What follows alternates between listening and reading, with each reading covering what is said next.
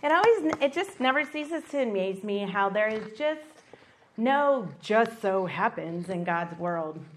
So going somewhere, Ron played an audiobook that I didn't even know he had started, and it was a shepherd's look at Psalm 23, which I was delighted because I have not had the chance to read through that book. I've heard little snippets, but I've not read it all the way through. So as he turned it on, I got more and more excited because I told him, I need to read this to the ladies on Friday. This is exactly what we're learning through. So just amazing to me how God weaves those things, and it just so happened it was directly on a chapter that just so happened related directly to what we're learning this morning. So I'm going to go ahead. A shepherd's look at Psalm 23. In every animal society, there is an established order of dominance or status within the group. In a pen full of chickens, it is referred to as the pecking order. With cattle, it is called the horning order. Among sheep, we speak of the butting order. Now, this is the shepherd talking, so it's going to refer to first person. It means the shepherd. The gentleman who wrote this has been a shepherd for years and years and years. Generally, an arrogant, cunning, and domineering old ewe will be the boss of any bunch of sheep. She maintains her position of prestige by butting and driving other ewes or lambs away from the best grazing or favorite bed grounds. Succeeding her in precise order, the other sheep all establish and maintain their exact position in the flock by using the same tactics of butting and thrusting at those below and around them. Because of this rivalry, tension, and competition for status and self-assertion, there is friction in a flock. The sheep cannot lie down and rest in contentment. Always they must stand up and defend their rights and contest the challenge of the intruder. Hundreds and hundreds of times I have watched an austere old ewe walk up to a younger one, which might have been feeding contentedly or resting quietly in some sheltered spot. She would arch her neck, tilt her head, dilate her eyes, and approach the other with a stiff-legged gait. All of this was saying in unmistakable terms, move over, out of my way, give ground, or else.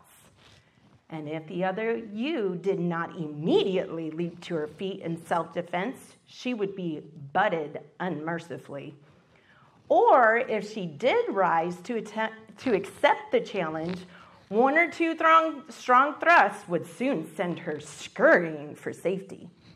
This continuous conflict and jealousy within the flock can be a most detrimental thing. The sheep become edgy, tense, discontented, and restless. They lose weight and become irritable. I wish I lost weight when I became irritable. But one point that always interested me very much was that whenever I came into view and my presence attracted their attention, the sheep quickly forgot their foolish rivalries and stopped their fighting. The shepherd's presence made all the difference in their behavior. This, to me, has always been a graphic picture of that struggle for status in human society. There is the eternal competition to keep up with the Joneses, or, as it is now, keep up with the Joneses' kids.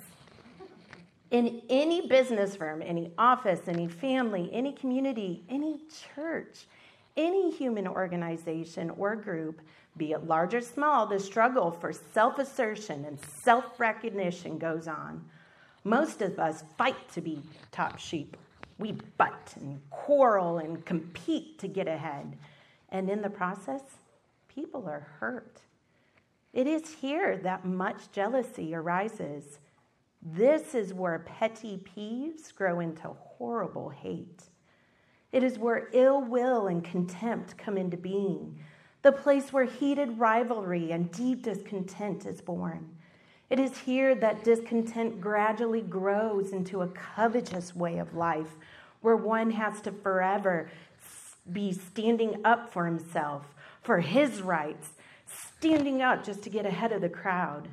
In contrast to this, the picture in the psalm shows us God's people lying down in quiet contentment. But more important was the fact that it was the shepherd's presence that put an end to all rivalry. And in our human relationships, when we become acutely aware of being in the presence of Christ, our foolish, selfish snobbery and rivalry will end. It is the humble heart, walking quietly and contentedly in the close and intimate companionship of Christ, that is at rest, that can relax, simply glad to lay down and let the world go by. When my eyes are on my master, they are not on those around me. And this is the place of peace. So ladies, this morning, maybe you're saying, Rachel, where is this place of peace?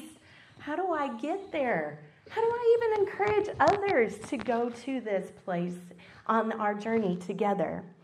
Our passage in James is going to give us both a challenge and then a contrast to help us understand true wisdom as we try to become peacemakers and to be in that place of peace ourselves. So if you will, turn with me to James chapter 3. James chapter 3. We are going to be reading verses 13 through 18. So be looking for that challenge and then also his contrast as we read through it. James chapter 3, verse 13. Who among you is wise and understanding? Let him show by his good behavior his deeds in the gentleness of wisdom. But if you have bitter jealousy and selfish ambition in your heart, do not be arrogant and so lie against the truth. This wisdom is not that which comes down from above, but is earthly, natural, demonic. For where jealousy and selfish ambition exist, there is disorder in every evil thing. But the wisdom from above is first pure, then peaceable, gentle, reasonable, full of mercy and good fruits, unwavering without hypocrisy. And the seed whose fruit is righteousness is sown in peace by those who make peace. So here, James is laying out for us both a challenge and a contrast. Where is this peace, this place of peace? How do we get there? Where's the path to this?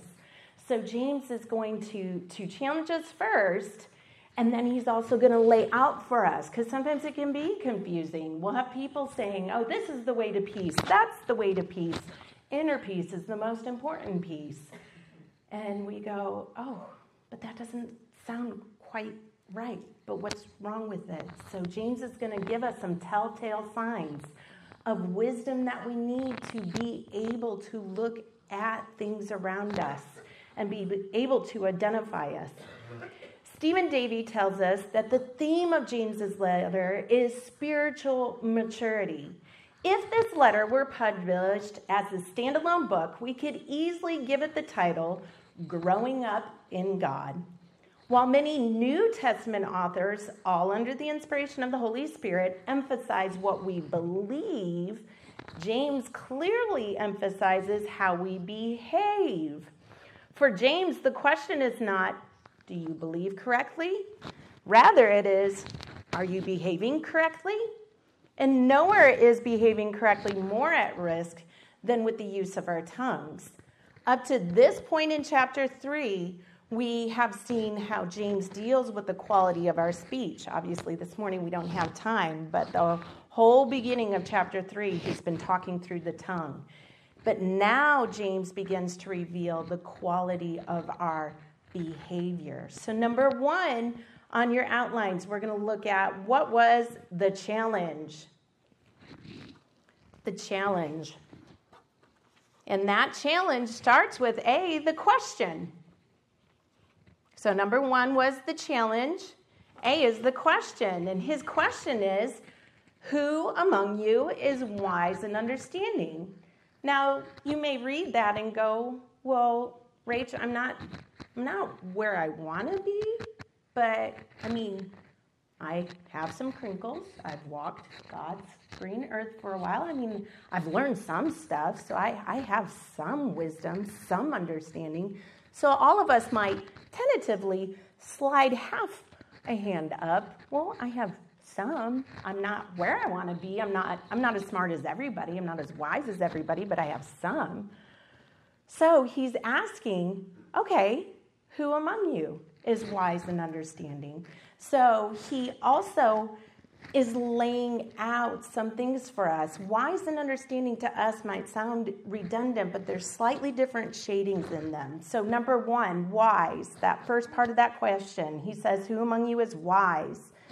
Now, wise in a practical sense is one who in action is governed by piety and integrity. Unfortunately, we don't normally go around using the word piety. So, of course, I went to our friend Noah Webster and asked him, all right, Noah, explain to me piety. So piety is the exercise of the love of God and his character and obedience to his will and devotion to his service. So all of that wrapped up together is piety. So the love of God and his character, and that love pulls forth obedience to his will and devotion to his service. So that wisdom, we are governed by that love for God, his character. We know his character well enough to be able to imitate it by obeying his will and being devoted to his service. John Frame said, wisdom enables us to apply the knowledge of God to practical situations. So wisdom helps us see a thing, not only see a thing, but also apply. So this is somebody who knows God, who knows what God is like, and is able to take that knowledge and say, okay, I have this in my life. This is who God is. This is his character. These are his commandments. So this is how we take that and apply it to everyday life. So that is somebody who is wise. The second item in James's question is, who among you is wise and understanding? So that word understanding behind it has more of a thought pattern of this is intelligence, experience, especially one of having the knowledge of an expert. I thought Stephen Davey was very helpful in thinking through, okay, wisdom and understanding, how do those two fit together? He said understanding was used in James's generation for someone who was becoming a specialist in some field or practice. Here, it refers to one who is skilled at practicing wisdom. So wisdom is knowing and applying the truth, while understanding is becoming skilled at practicing the truth. Do you see the difference? One is knowing and applying. The other is you've done it over and over and over again so that you're skilled. Just like a surgeon has to practice over and over and over again until he's a specialist in his field. He has so honed his knowledge of what to do in different circumstances that he becomes a specialist. We become specialized in taking wisdom, taking everyday life, and taking that wisdom and saying, okay, this is how we apply that. So James lays a question out for us, but he also explains if we are wise and understanding, then there will be B, the proof. The proof. Look down at verse 13. So he says, who among you is wise and understanding? Let him show by his good behavior his deeds in the gentleness of wisdom. So that phrase, let him show, means to give the evidence or proof of a thing. So he is sitting here saying, okay, if you're wise and understanding, that's good. I love that he asks a question because it almost makes you tell on yourself, Like, yeah, I have some wisdom. I've got some understanding. And he's like, okay, good. Let's test that theory.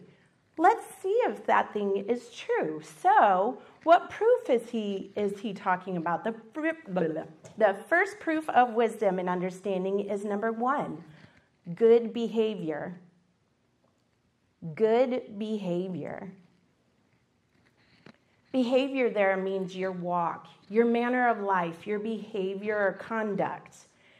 So Stephen Davies again said, this is almost like a turning back to return. It has an idea of returning again and again to the Word of God. Your life is bound by obeying the Word of God. So it's almost as though as you're walking along life's road, you're going back and saying, okay, what should I do in this? Okay, this is what's good. Okay, this is how God displays himself. So therefore, this is how I can imitate that in this situation. Okay, now I go out. Good behavior. So not only it's that good behavior, but also his deeds and the gentleness of wisdom. So the second proof of wisdom and understanding is number 2, gentle and wise deeds. And again, let's remind ourselves, what did Chris, you're going to hear a lot of Chris's definitions this morning. I loved this passage because it brought forward some of those words and ideas and topics that we've been moving through with the Beatitudes. But gentleness is the Holy Spirit empowered ability to humbly and graciously exercise God's power in just the necessary measure to accomplish his purposes. So we're accomplishing God's purposes humbly and graciously with God's power in just the necessary measure. So these deeds that are being shown, they're gentle. That wisdom is gentle. There's not a running over people. There's not a demand of their own way, a staunch stiff-neckedness. There is gentleness there. So that is how James is starting out. Those deeds there. Now we have behavior. That's a whole manner of life. Deeds here is more the particular active things accomplished in that spirit-empowered, self-controlled strength. So not only it's the whole manner is good, but those particular actions he is taking throughout his life. If you are wise and understanding, then your particular actions are also going to show forth that you're gentle and they're good and right. So James not only lays out the challenge to us about being wise and understanding, but he also lays out, number 2, the contrast. And this is where we're going to spend a bulk of our time this morning. He lays out the contrast. Look down at verse 14. But if you have bitter jealousy and selfish ambition in your heart, do not be arrogant and so lie against the truth. So the first contrast, the first wisdom he's talking about is wisdom not from above. He'll go ahead and call it that in verse 15. But wisdom not from above. Here James describes the first kind of wisdom. It might sound intelligent. It might sound logical. It might make sense. But what is, number 1, the proof of it? What's the proof of it? That phrase, if you have, he starts with, if you have bitter jealousy. If you have means to harbor or foster. If you have this in your heart. So this isn't just, you struggle with this occasionally. This is a welcoming. You're harboring this. You are keeping this sheltered in your heart. You might be even trying to hide it in your heart, but eventually it will show and prove itself out. So what are these 2 proofs that he gives us? Number 1, jealousy. Sorry, it's A on your outline. Jealousy. He says, but if you have bitter jealousy, that word bitter there just means harsh. Have you ever bitten into something that's just bitter. There's a harshness to the flavoring where you just want to spit it back out. It's so bitter. And then that jealousy is an envious and contentious rivalry.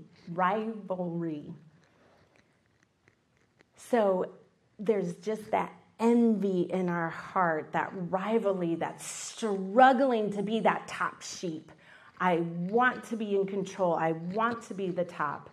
That word contentious, again, not one we go around saying every day. It means given to arguing or provoking argument.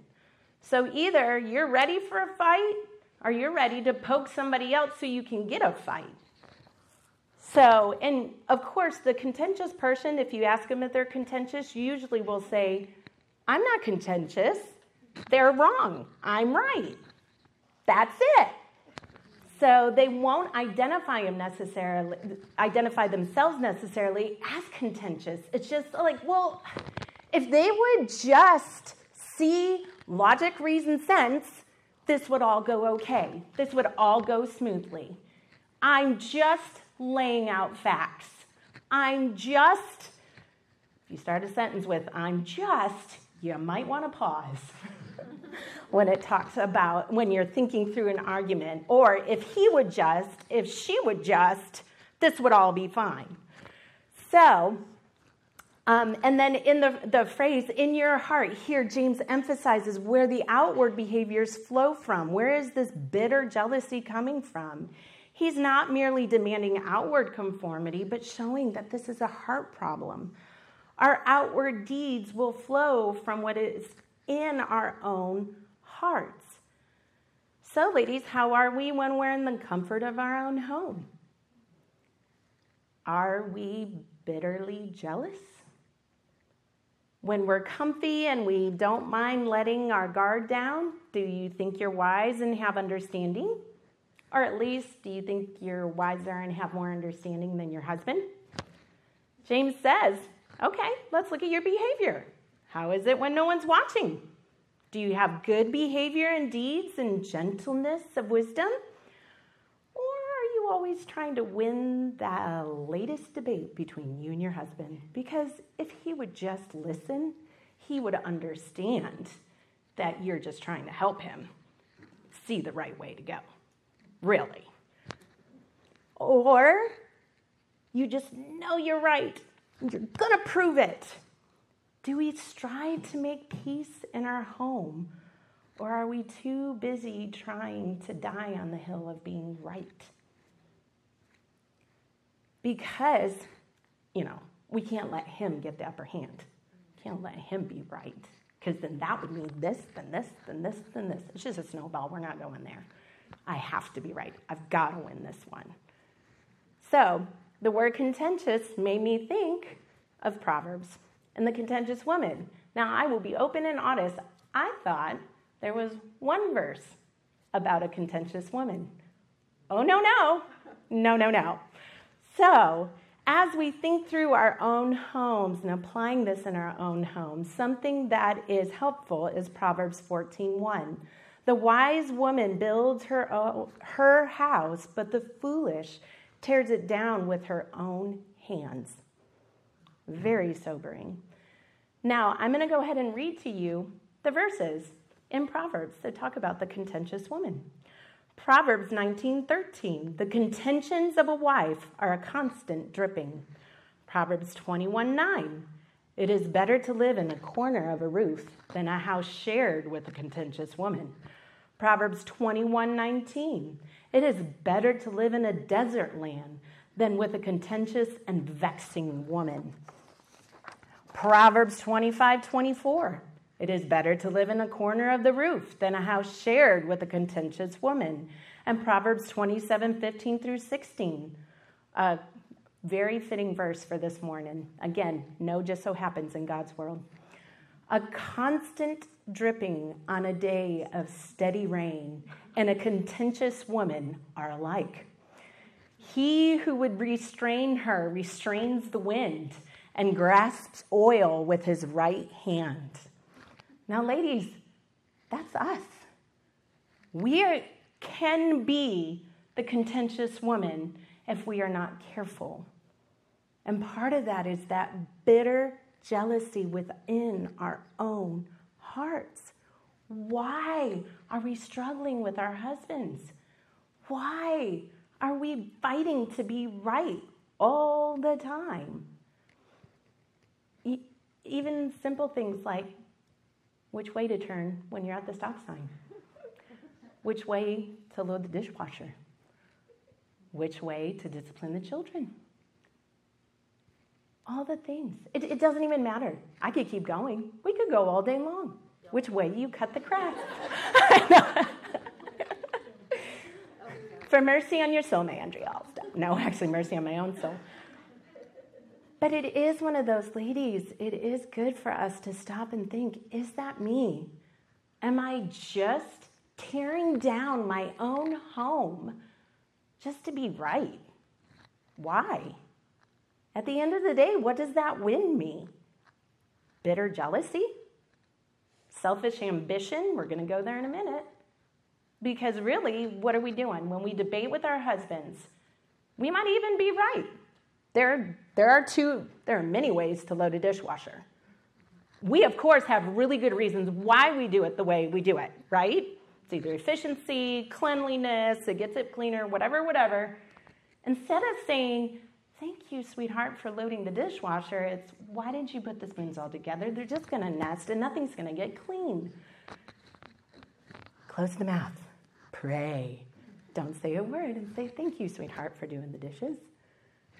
It is one of those where, or again, questioning every turn he makes, or is he paying close enough attention to the road when he's the one driving?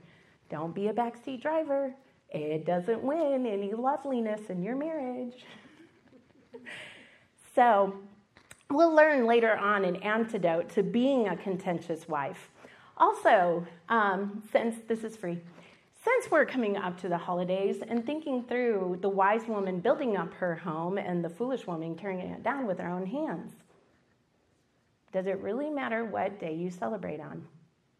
Do you know how many fights I hear of in families because mama's mad because she's not getting to celebrate when she wants to celebrate? So, make sure that's not us. Is this really worth me losing the peace in my home and me not being a peacemaker and following God just because I got my way and I got to celebrate Christmas when I wanted to celebrate Christmas? No, we're celebrating the Prince of Peace. So why are we destroying our own homes by demanding our own way? So we chuckle, but you guys know you have families, and it does get frustrating sometimes because you've got, multiple families who have multiple expectations, and you're trying to fit everything in, and the holiday ends up being, instead of a joy, it becomes a nightmare because you're trying to figure everything out. Don't. Just selfish ambition, bitter jealousy. Oh, they spend more time with them. Oh, they always go to the other side of the family instead of my side of the family.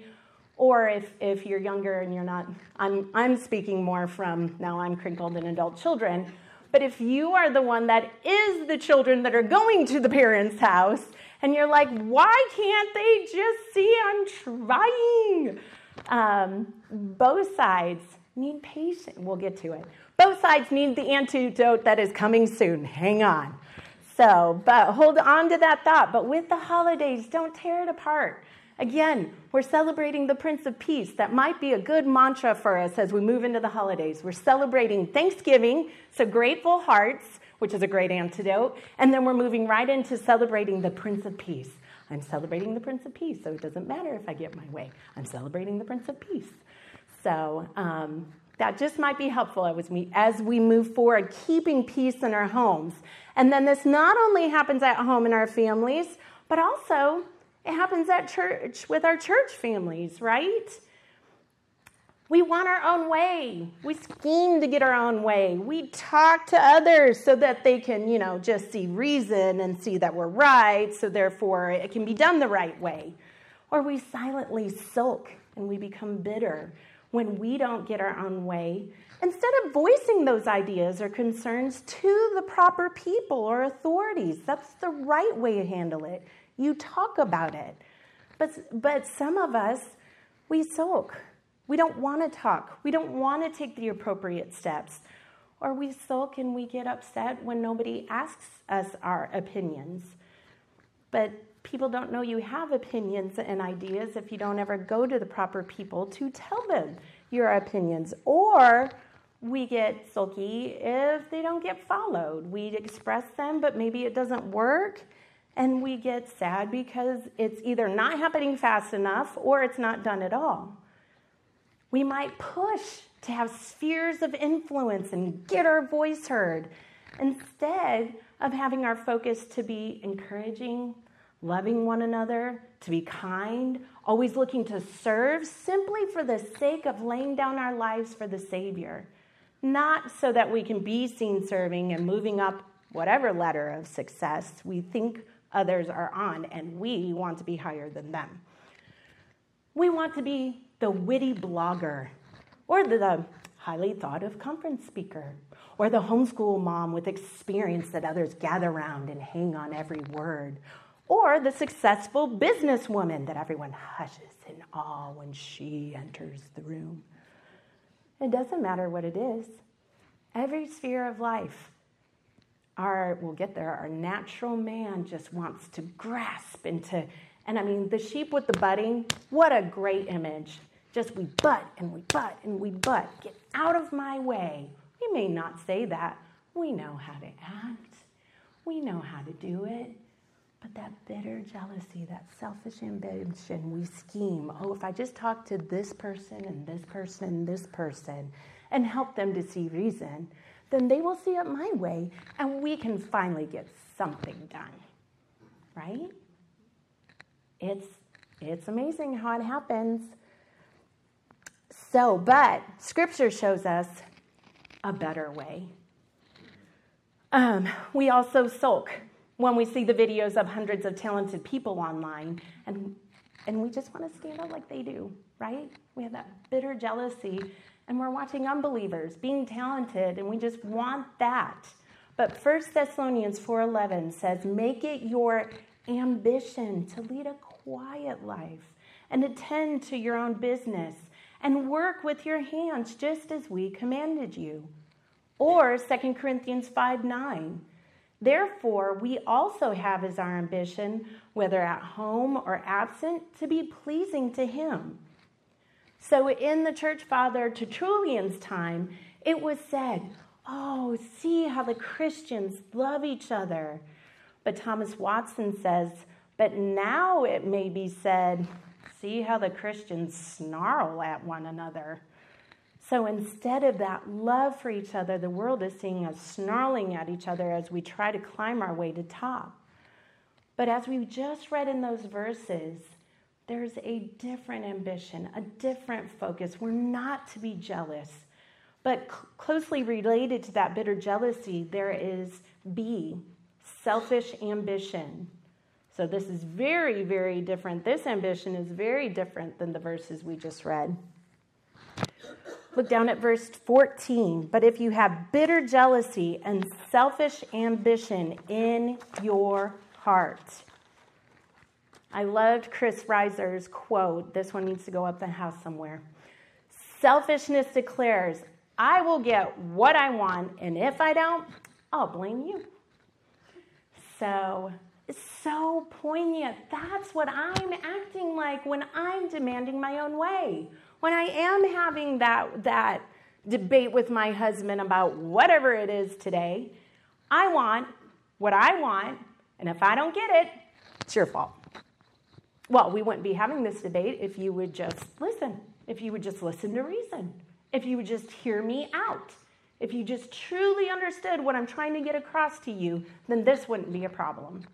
That selfish ambition, Hebert says in his commentary, the selfish ambition is a willingness to use unworthy and divisive means to promote one's own views or interests. And I found it very interesting. I was looking for a different quote about wisdom's goal, and this popped up. And I thought, what an interesting example of what this selfish ambition sounds like, except for it's a little bit coated. Has kind of a nice veneer. This is very much worldly wisdom. Listen and see if you can catch it. My ultimate goal is to be at peace with myself. Eliminate toxic feelings and elements and energies from my life. Unlearn negative and harmful practices and thought patterns. Stop checking for people that don't check for me. Create a space for myself that is nurturing for growth so that I may generate loving energy for myself and for others. Nourish my spirit and balance my energies. I have big dreams and I deserve to live a life I love and let that love radiate. That whole thing. Now, ladies, this is common speech out in the world today. This is what our world rejoices in and embraces and says, yes, that's it. Your ultimate goal is to be at peace with yourself. Oh, our world longs to have peace. They just don't want to go to God to get that peace. So they look within themselves. But can we not pick up some of those same thought patterns ourselves? I just want a life I love. I just want there to be peace. But we don't want to work and do the godly things it takes to get that peace. I just want to nurture myself and grow. But we don't want to obey God's will in order to grow. That's hard work. That's really hard. I'm just too tired for that. I'm too weary. And ladies, it does get hard. When we have this bitter jealousy, when we have this selfish ambition. Again, selfish ambition, where are we looking at? Self. So, when there is an event at church, do we encourage and serve, or do we criticize and tear apart? That doesn't mean we don't have good ideas. That doesn't mean we don't go to the proper people to share those ideas. But are we talking to the right people? Are we talking to everybody else to get them to agree with us so that we feel affirmed and we feel like our viewpoint is the right viewpoint? We have to be so careful. Do we have inner turmoil because our opinion isn't sorted out? Anytime there's even as simple, and I do want to warn you, something as simple as construction. Construction is coming. You would be shocked how that causes internal turmoil within the church. It's just a building. God's blessed us with it. It's old. It's crazy. It's wonky, but I love our church. It just is what it is. We are the church. So now let's not let the building that our church meets in cause inner turmoil. But it's happened before. We've had people leave the church because of little things that started, little opinions that weren't followed, things that honestly gossip started, and that gossip started poisoning.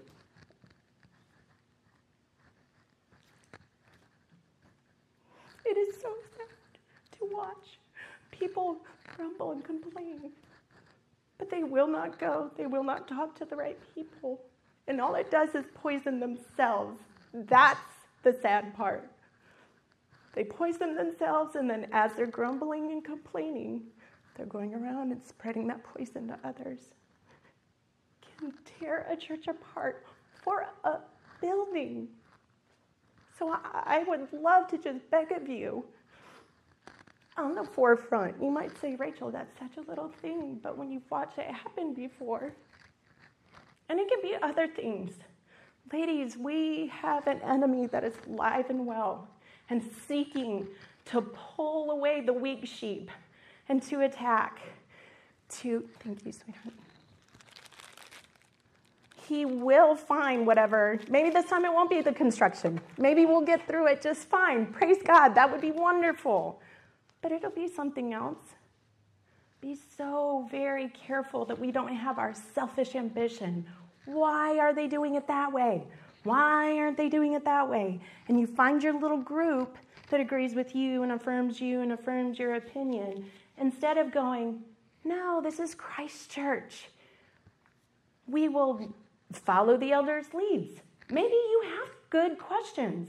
Believe you me, the elders love it when people come to them and share opinions, share ideas, ask their questions so that they have an opportunity to share their hearts with you. Come to business meetings. I know, I've been to them. They're not the most exciting thing in the world, but the information is vital so that you understand what's going on, how they're processing things, how we're moving forward. So, just as we're thinking through things, sometimes we think, they should have asked me. I would have told them a better way.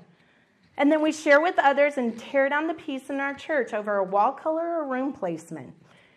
Even if we're right, is it worth it to criticize our elders or leadership and tempt others to discontentment? Again, this doesn't mean we aren't helpful. It means we don't think highly of ourselves and our own opinions, and we're not easily offended when our way of thinking is not followed. We need to be careful of talking amongst ourselves and complaining when we are not willing to go to the proper people to talk to. Don't be a sheep that goes around butting other people to get them to do or think the way you want them to, gathering a group around yourself. Constantly, we're pointing to Christ. We're pointing to the eternal. We're pointing to the living hope we've been talking about. So, James moves on and he gives the warning. The warning, do not be arrogant and so lie against the truth, verse 14 says. That word arrogant means gloating over another on the ground of assumed superiority, the triumph of arrogant pride over others in the interactions of daily life. This is self-promotion. And does not our society scream on from the rooftops, self-promotion is good. You have to be self-assertive. You've got to get out there. You've got to gather people. You've got to make people listen to you. You are a voice. You need to be heard. And yet, what does Scripture say? Do not be arrogant. Why? Because that so lies against the truth. Hebert says in his commentary, if you're going to be like that, if you're going to have bitter jealousy, if you're going to have selfish ambition, you ought at least to be honest and stop claiming to be inspired by God's heavenly wisdom. That is what that means. So lie against the truth. If you're going to be like that and that is going to be your manner, then the very least you could do, don't claim it's from God. Claim your own wisdom, but don't say that's from God if it's bitter jealousy and selfish ambition. So not only does he lay that out, but he lays out what is the source. The source. Look down at verse 15. This wisdom is not that which comes down from above, but is earthly, natural, and demonic. Earthly there means we worry about what's on this ball of dirt. It's from here. It only worries about the here and now. This wisdom might sound logical and true. That quote I read you from Pinterest, there were some elements of that you could probably pull out and say, well, that's true. You do need to nurture yourself, but not in the way they were talking about. You need to let love radiate, but not in the way they were talking about. But it can sound logical and true, but its eyes are not on Christ and his glory, but on promoting themselves. That's earthly. God and his character is not the basis of this wisdom, and Scripture is not its origin. It's from this dirt. Also, there's natural. 1 Corinthians 2:14 helps us understand what this is talking about. It says, but a natural man does not accept the things of the Spirit of God, for they are foolishness to him, and he cannot understand them, because they are spiritually appraised. So it's earthly, it's from this ball of dirt. It's natural, that natural man that craves his own way, craves its own self-promotion, and then also demonic. 1 Timothy 4:1 says, but the Spirit explicitly says that in later times some will fall away from the faith, paying attention to deceitful spirits and doctrines of demons. So it's worth it for us to stop and say, is the wisdom that I think I have, or is the teaching I'm listening to and I believe is wise, is it encouraging me to build up my church and build the unity of my local body of believers? Or is it proud and boastful? Is it trying to pull me away from the local body? Do you realize God has given us the local body to build up? You can't do the one another's listening to a podcast by yourself at home. This is where the one another's start. This is where unity in Christ starts. God gives us the local body to pour ourselves out to and to exercise our gifts. So is what I'm listening to, is it pulling me farther and farther away from the local body? Or is it pushing me towards, press in, love more, encourage more, serve more? If it's pulling away from the local body, you need to stop and think, should I be listening to this? Should I be thinking this? Do I have selfish ambition or bitter jealousy? Does the person I'm listening to, is there a wooing and a trying of gathering together, either within the body or outside of the body? Are they trying to draw me away to the side and be like, don't listen to them, listen to me? Or is it a pushing together and pointing at Christ and declaring Christ's glory, and all of us as one looking to Christ? Stephen David said, if your wisdom is demon-inspired, it leads you to exalt yourself, justify your sin, reject the cross, and trust in yourself. It leads away from repentance and away from Christ into self-sufficiency, self-promotion, self-centeredness, self-deception, short-sightedness, and spiritual blindness. No matter how smart, beautiful, modern, or clever it appears to be.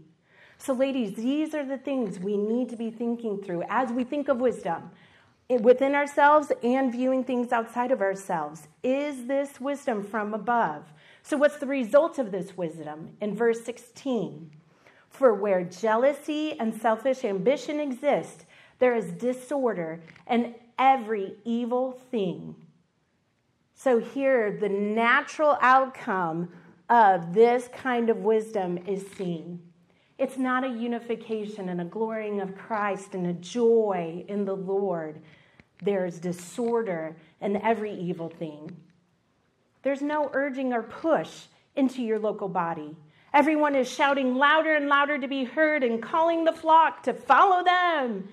Again, instead of pointing to Christ, let's worship him. Let's follow him as one unit, laying our lives down for each other so that we look more and more like the image of Christ.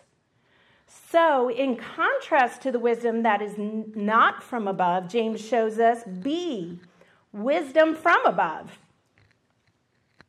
So we've looked at that wisdom not from above. Let's spend some time on what does that look like from above. So number one, let's look at the characteristics. The characteristics. And we're going to write down the list he gives us there in verse 17. But the wisdom from above is first pure, then peaceable, then gentle, then reasonable, full of mercy and good fruits, unwavering, without hypocrisy. You should have a lot of bings going off in your head of, that sounds familiar, that sounds familiar, that sounds familiar. So, which is one of the reasons I love this passage, because I feel like James just brings forward those Beatitudes in a very beautiful way. So pure, Chris Reiser, once again, gave us a great definition. The single-minded, sincere devotion to God, flowing from a heart that has been washed and renewed by the Holy Spirit, which results in the passionate practice of holiness.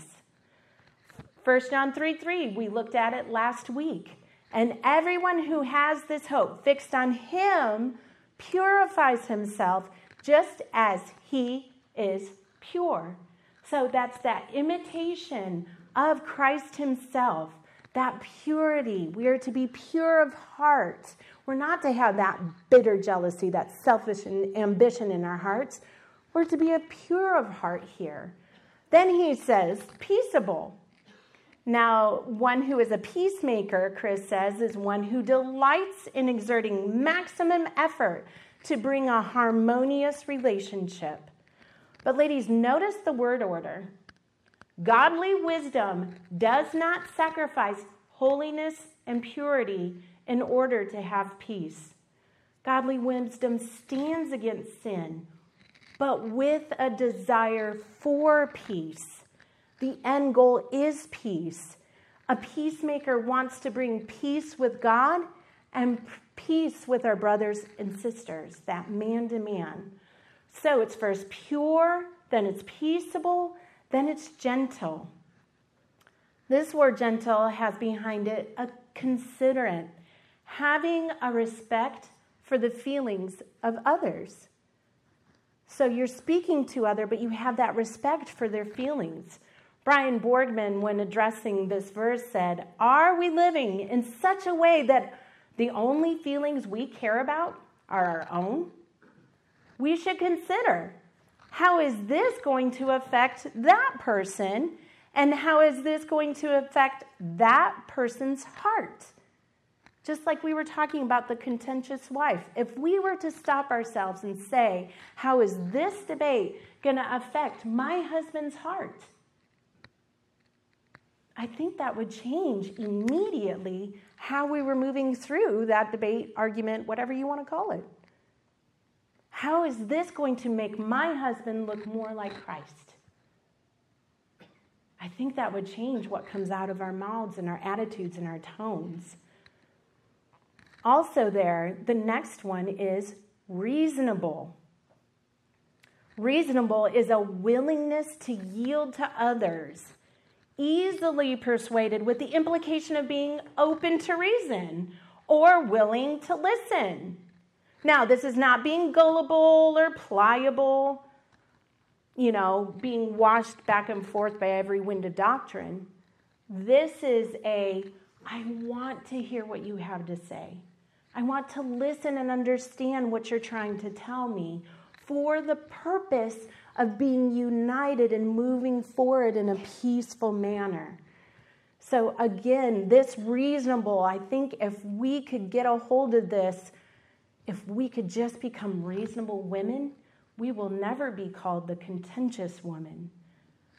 Listening to what others have to say, especially when we think we're right. Again, who among you is wise and understanding? But I just understand this better. You might, but are you being reasonable? And we kind of use that in a little bit different, like, are you logical? Are you reasonable? But this is more, okay, I'm listening to you to see where I can yield and I can agree and I can be united with you as we move forward. Brian Borgman again says, of course we come out of the womb with a willingness to yield, don't we? No, we actually come out of the womb ready for combat to make sure we get our way. I mean, what is our child's first act as they come out of the womb? Scream. I don't like this. Put me back. So we come out just ready to fight for what we want. So as we have pure hearts, as we talk through different issues, are we explaining things gently, being quick to be reasonable, quick to yield, quick to be peaceful, making sure our hearts have pure motives, imitating Christ? Are we also full of mercy and good fruits? This seems to be in direct contrast to the disorder and every evil thing in verse 16. So this is the direct flip. So instead of disorder and every evil thing, that's full, abounding in mercy and good fruits. Mercy, Chris says, is the expression of love which causes us to have compassion on and actively help those who are suffering and afflicted, either due to their own sin or the sinfulness of the Lord in which we all live. So as we're moving forward, do we have this in abundance? Where we are looking to spread love, compassion actively on those who are suffering. Again, if we take our husband into consideration, do we stand there with our hands there? I told you. If you just want to listen to me because I understood what was going on, that wouldn't have happened. Or do we come alongside? Do we give a hug? Do we say, honey, how can I help? How can I support you right now? How can I make this easier for you as we walk through this and stay united? Also, unwavering there. Next characteristic means non-divisive, not tending to cause factions or divisions within a group. It's consistent. It's unwavering. This doesn't mean stubbornness. It means we are settled in what we believe. We are settled in our walk, in our conversations, in our pattern of life. We are unwavering. We're not tossed about. No nailing Jell-O to the wall when you're trying to talk to this person. They're just, what you see is what you get. And they're without hypocrisy. So they're free from that pretense. They're sincere. Hypocrisy, a lot of times in Scripture, it's one who wears a mask. How many of us are coming without hypocrisy as we're talking to people? Oh, well, if I just shade it this way, I can get them to do what I want. If I just be this way around them, then they'll think about me what I want them to think about me. So James not only gives us the characteristics of wisdom from above, but also, number 2, he gives us the result. The result, look down at verse 18. And the seed whose fruit is righteousness is sown in peace by those who make peace. Righteousness there is the righteousness in living and lifestyle. And 2, this verse is a direct reference to Matthew 5:9. The blessed are the peacemakers, for they shall be called sons of God.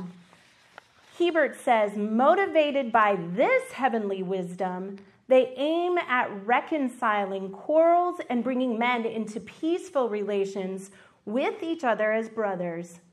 In so doing, they themselves share in the blessings of the peace and fellowship that they promote. So, ladies, peace is the ultimate goal of wisdom from above.